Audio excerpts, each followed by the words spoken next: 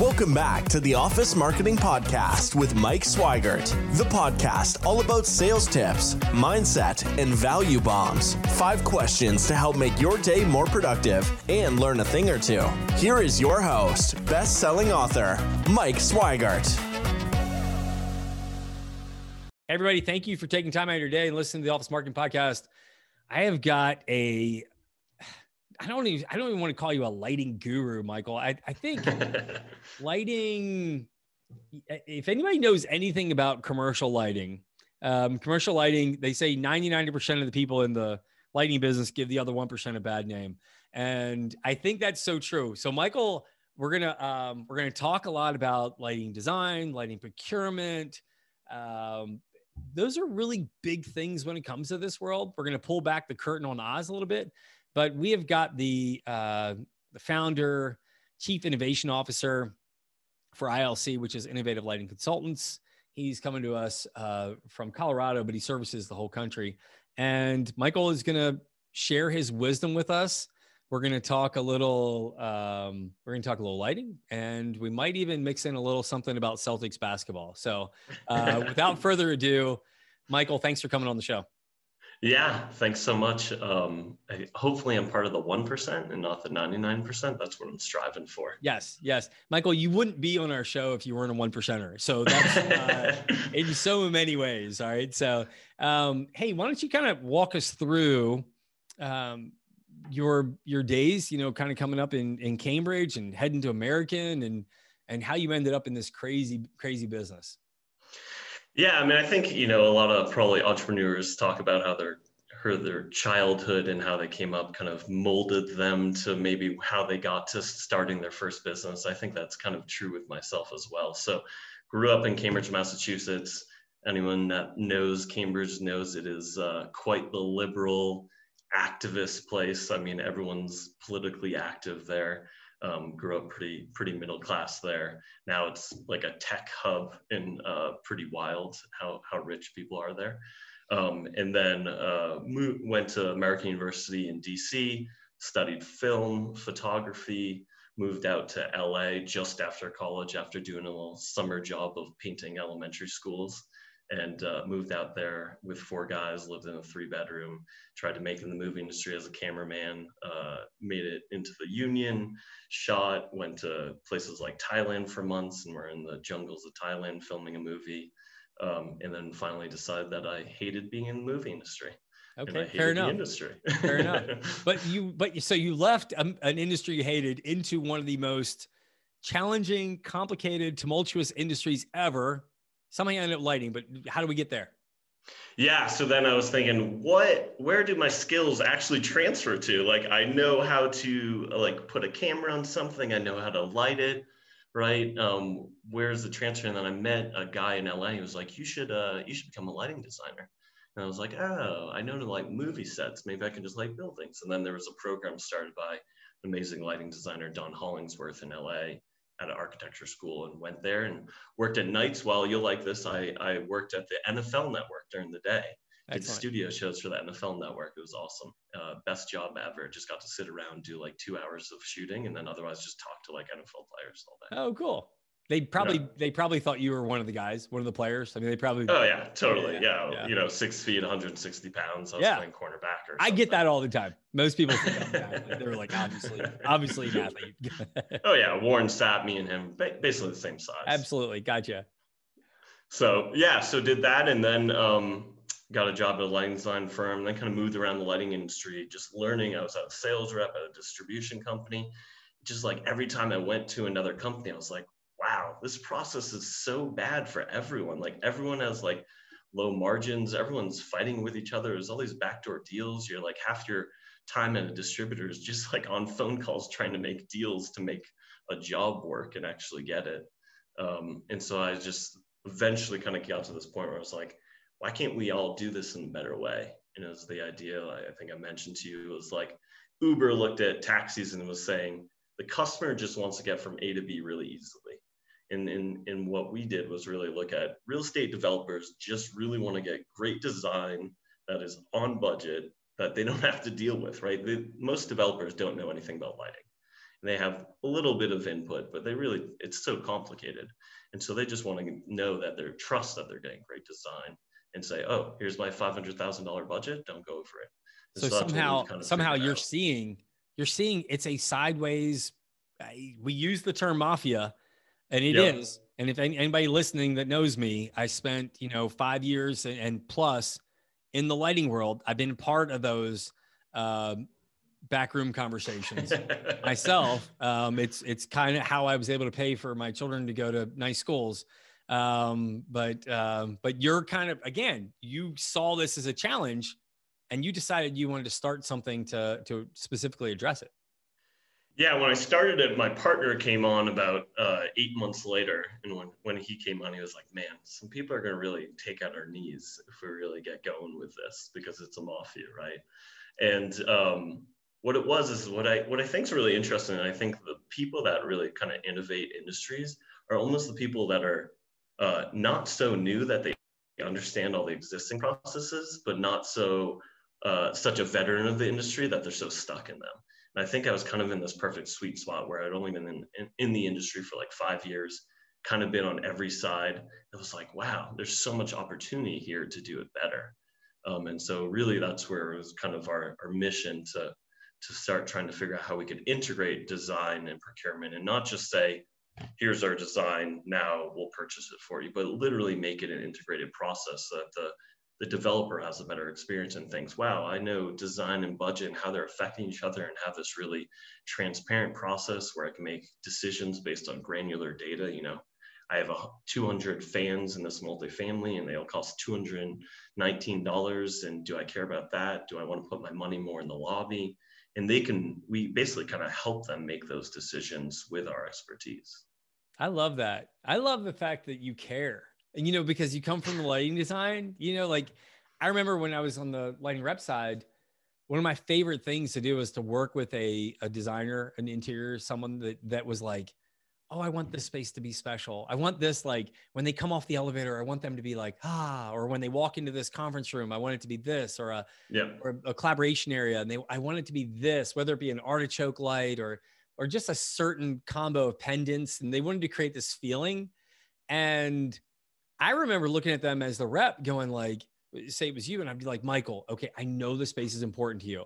The budget's getting squeezed, like maybe we can't do, these indirect pendants and we need to look at this, but I want to keep your cafe the way it is. Right.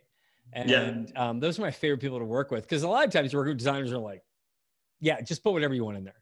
And I'm like, oh no, like, I want your stamp. Like I want your thumbprint to be on this design. Like this is you, this is your name. And there was a wonderful, wonderful designer. And she worked at a company called VK, which is now part of Nelson. And every time I worked with her, she was on the A team. Every time I worked with her and I got to do jobs with her, I was like, oh, this is going to be cool. And Michael, you'd appreciate this. She and I would talk forever about the effect of light, not necessarily just the fixture. And as I know, as a lighting designer, I know you appreciate that. Like people that actually care that much, you want the job to stay pretty, don't you? Yeah. And I think it's also like, that's where I think lighting designers kind of have made somewhat of a bad rap for us.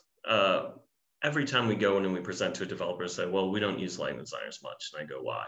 And they say, well, they're kind of expensive, and they end up putting in the most expensive products that they really want. And then we end up having to VE it. And then it's basically like, what happened to their design? And I say, yeah, that's the opposite of what we're trying to do. Whole idea is, what do you want? It has nothing to do with us. There's no ego here. It's about making the best design for what their vision is for the developers. And it really, because my partner and I are designers, the sales side is just logistics and project management, right? That's the easy side. It's about doing great design. And that's where like controlling the budget makes our designs way better, because then we can try to make that $10 a square foot budget look like $15 a square foot by piecing together little things that no one even think about. Do we need this driver, this LED driver? Do we need this cheaper one? Because that just saved us $20,000. Now we can do this cool thing in the lobby. No one else really thinks about that, and no one else really has that control to do it. And so that's the big thing. And when it comes to VE, really the only person that gets screwed on a VE is the person that writes the check. Like, Yeah. right. Like you and I both know, because any one of the subs, whether it be the rep, the distributor, or the electrician, they hear VE and they go, oh, sweet. I might get a new boat. Right. Yeah. Or I'm going to pay for fuel for my plane to take, this. Because you're telling me to come down, and now I'm going to come down this much, but actually charge you this much. Right. I know, it drives That's me what it nuts. is. Exactly. Yep. Exactly. I think we should call it devalue engineering, by the way. I think we should get rid of value engineering. And please, if you are a designer and you're whether if you haven't been grizzled or jaded in this industry, know that VE is a huge red flag. If you're trying to save money, make sure you have somebody that's not BSing you on the multiple trades. Because I know from furniture and lighting, VE regularly means some contractor or some vendor on that job was waiting for you to say it, because their margin's going to go up, and someone's going to win, and it's not going to be you. Yeah, we'll reduce the overall budget by 20%, but we just actually reduced our cost by 50%. So we just upped our margins by 30%. Yeah, exactly. And the distributor and electrician now are excited because, hey, cool, we just made an extra blank, right? And some guys are compensated on their margin percentages, not even on on the gross revenue. So sometimes the sales guys are very incentivized to VE and increase the margin. And it's all that's the crap that happens in lighting, and it drives me nuts.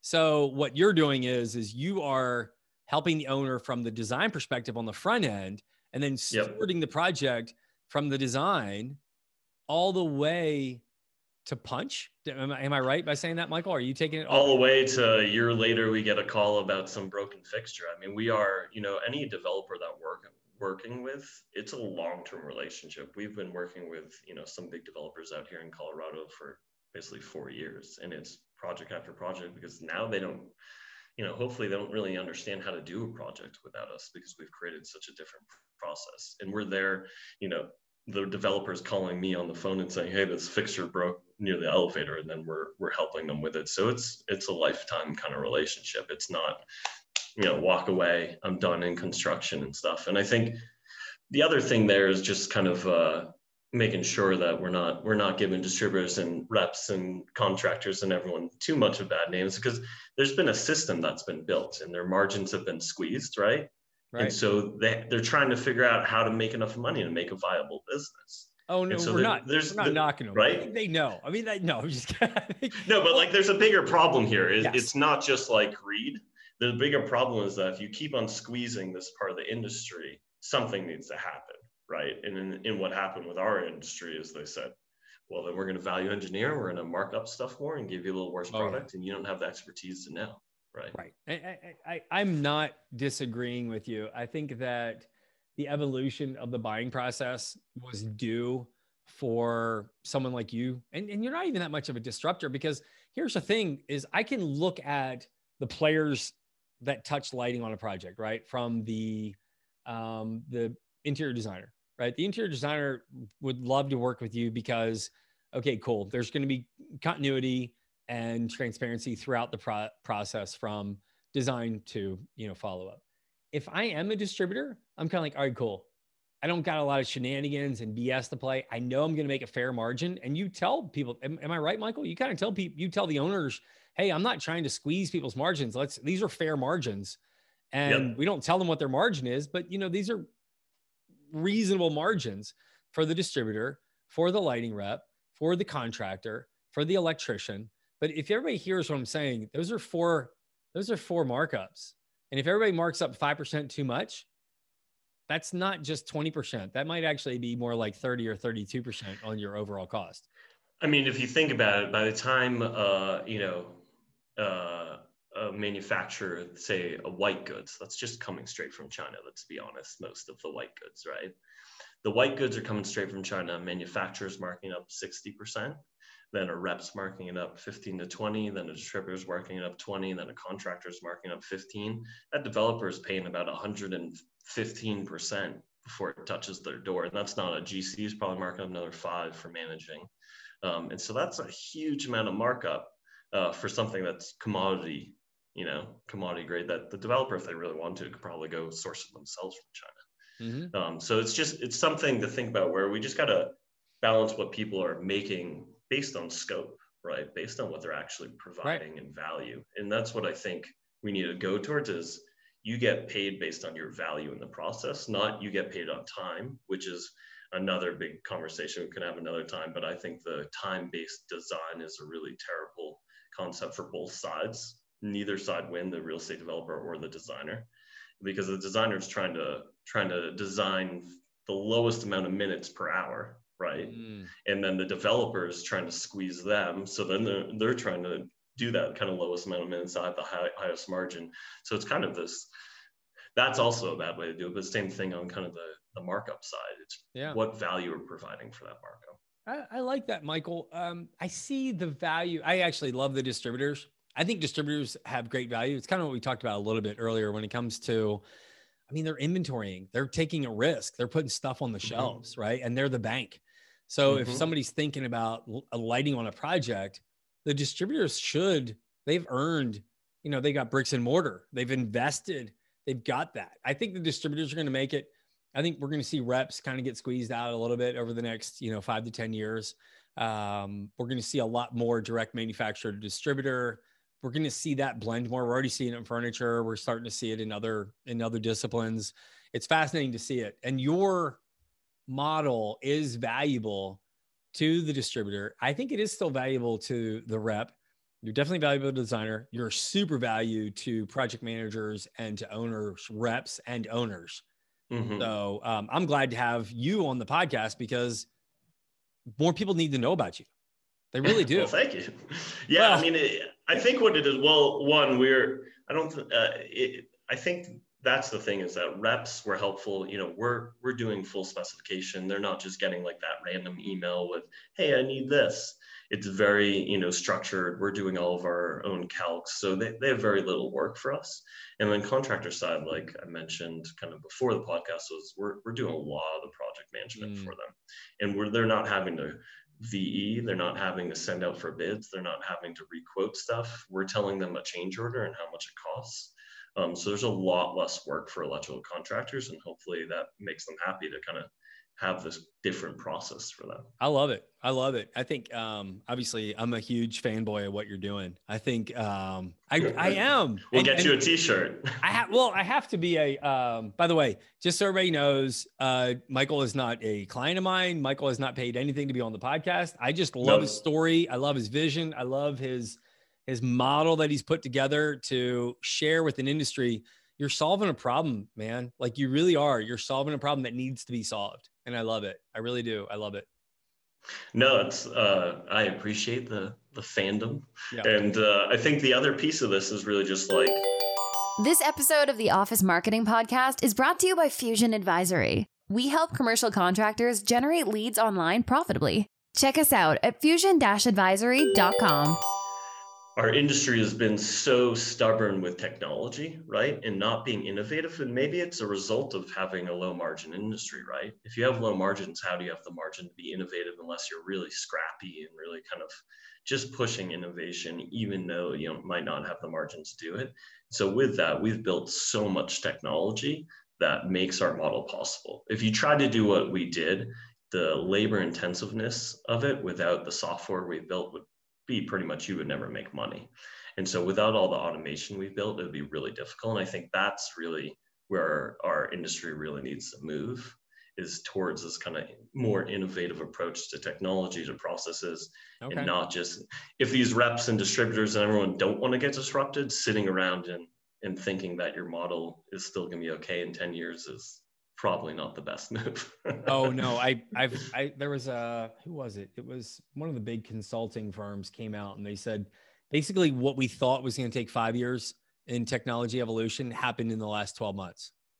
Wow. That was one of the things, like if you think about what accelerates technology, right? What really accelerates technology, right? Whether it be trying to put a man on the moon or war. And there was a war on a virus over the last, 14 months. The numbers, I think the last numbers that came out, we spent, adjusted for inflation, we spent twice as much money battling coronavirus than we did in all of World War II. So, I mean, we have really I'm not getting political, but we put our hammer down on this thing, and we've invested a lot into this last war. And that is, really pushing, technology to be adapted much faster. I mean, think about it. Like 15 months ago, the concept of how many people really knew how to do a video conference, right? I mean, in our industry, probably not that many.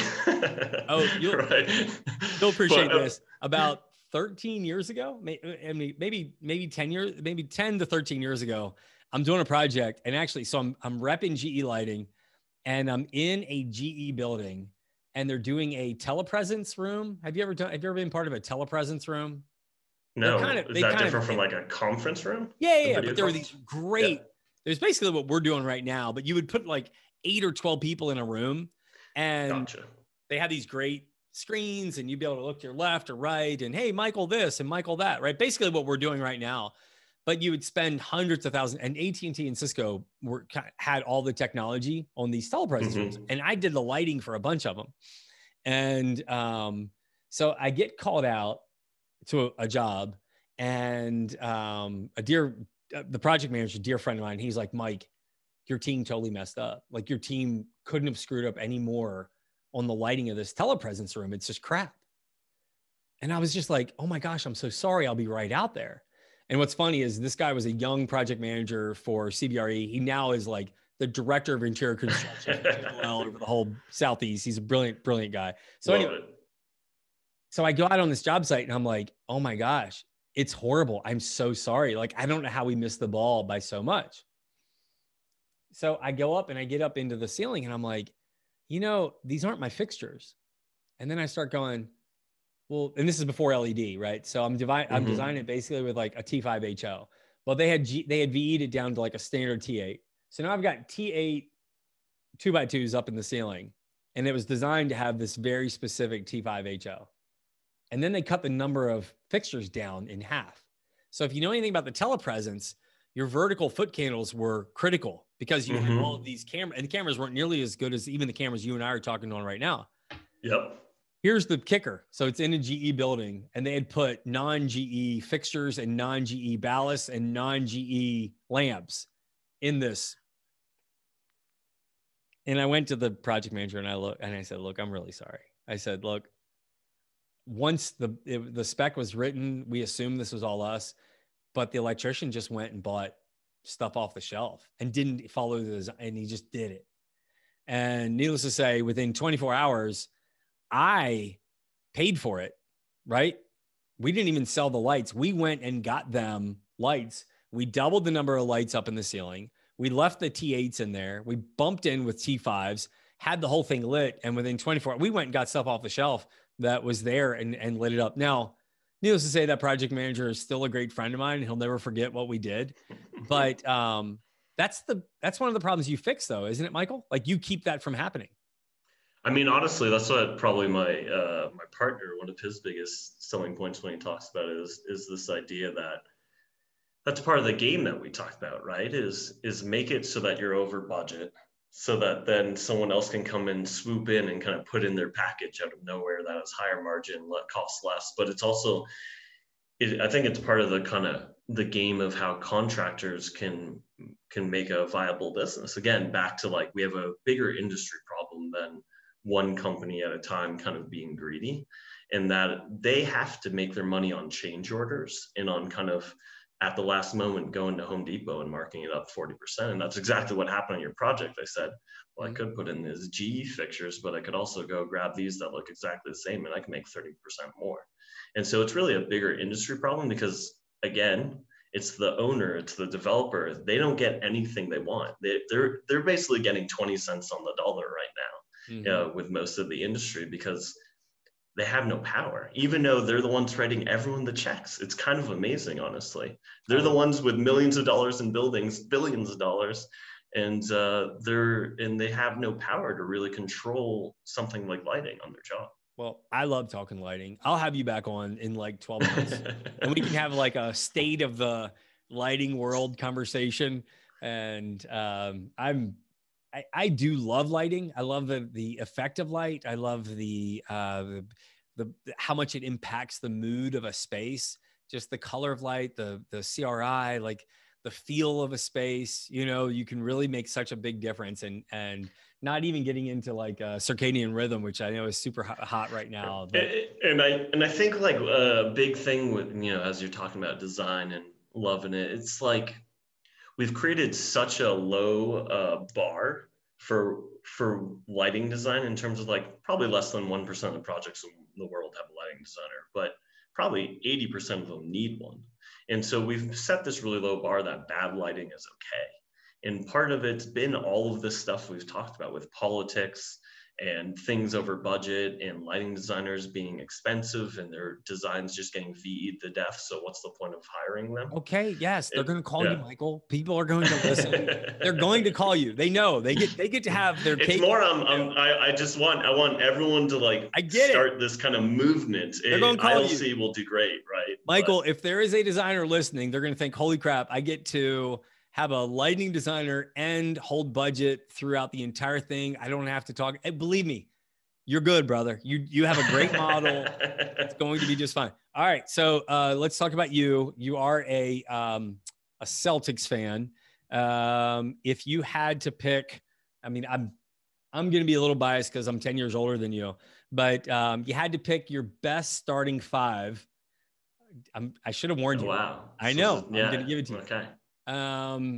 And I'm not going to ask you to name the coach because we know who the coach is going to be, but we're going to say you only get 5, right? You get to throw 5 out there, and they didn't have to be a C for long, a Boston Celtic. Which 5 are you throwing out there? So if they don't have to be a Celtic for long, I think you got to put Bird at the small forward, right? So that you can put KG at the power forward. So I think you got to do that. Because KG, even he just got into the Hall of Fame. It was just like his thing when he was giving a speech was, "I wish I went to the Celtics earlier. I made a mistake," he said. Yeah, I think a real stab in the Timberwolves. Yeah, I know. By the way, when KG would come to Atlanta, I would literally go see the T-Wolves just because KG was playing. But go ahead. All right, so now you're pretty solid. You got small. Your 3 and 4 are spectacular. Like you're solid. Hall of Fame. Yeah. Yeah. And then I think you got to put Paul Pierce at the 2 because I mean he's gonna be in the Hall of Fame as well. If you remember Reggie Lewis, he was probably up there at his time, but Paul Pierce he was pretty darn clutch. Great call. Great call. I'm also probably a little bit biased because I was so young in the 80s, but I think then. I mean, it's tough. Can I put McHale at the center, even though he didn't really play center? Well, in today's game, he could play the center just fine. Yeah. So then McHale, I think, has to be center. Also, one of the best. You're not gonna put the Chief power in there? forwards. You're not gonna I think you want McHale over him. And then I don't know. Point guards. We've never had like an amazing point guard. I'm trying to think of. I definitely will not put Kyrie Irving there. I tell you that. That was a disaster of a. I saw Kyrie picked over Trae Young on a like all NBA team this year. And obviously I'm biased. I like Trae Young, and I saw Kyrie picked over him, and I'm like, you don't know. Trae Young's so good. He's just not on TV as much, but man, Trae Young is spectacular. Can I pick 1 year of a player? Because then I would pick, I forget what year, but 2015 of Isaiah Thomas. The 1 year when he was like almost MVP at 5'9". Wait, but Isaiah only played for the Detroit, right? Did Isaiah ever? No, other Isaiah Thomas. Oh, the other. I'm like, Isaiah Thomas. Yeah. The other Isaiah. I mean, the 1 year of Isaiah Thomas on the Celtics, he had like the most fourth quarter points in the whole league that year. That's clutch time. That's clutch time. Well, I'll tell you what. You're building a company that takes care of people from the tip off all the way to the fourth quarter. So I appreciate what you're doing, Michael. Hey, if people want to get in touch with you, obviously your LinkedIn is fantastic. People can reach you on LinkedIn. Any other way that you would like people to reach out to you? I think LinkedIn's the one that I really follow. I'm not the biggest on social media other than LinkedIn. And I think, kind of drop I mentioned to you, but we've got a really cool software company that I've started that we're still in stealth mode, as you said, but hopefully in the next 2 weeks, we'll be coming out of that. And I think the distributors and reps and manufacturers of the construction industry are going to be pretty excited. We're going to get you on. Hey, you know what? I'll have you back on in a couple months and we'll just talk about that because you teased me on it. And I'm pretty excited about that too. So, and you know, we can see how the Celtics did if they win the play-in game tonight. Yeah, I mean, there's no way if they ever have to, play the Hawks. I mean, obviously these guys are unstoppable. I can't see anybody other than Brooklyn, LA, and 14 other teams, being able to beat my Hawks. Giannis, his own one-man team. Milwaukee is pretty good. So, all right, brother. Hey, Michael, again, thanks a lot. Really enjoyed our time together, and look forward to talking to you soon. Thanks, buddy. Yeah, thanks so much, Mike. Thanks for listening to the Office Marketing Podcast. Be sure to join the conversation on our YouTube channel, LinkedIn, and Facebook pages. If you enjoyed the episode, head over to iTunes to subscribe, rate, and leave a review. Thanks for listening, and we'll see you next time.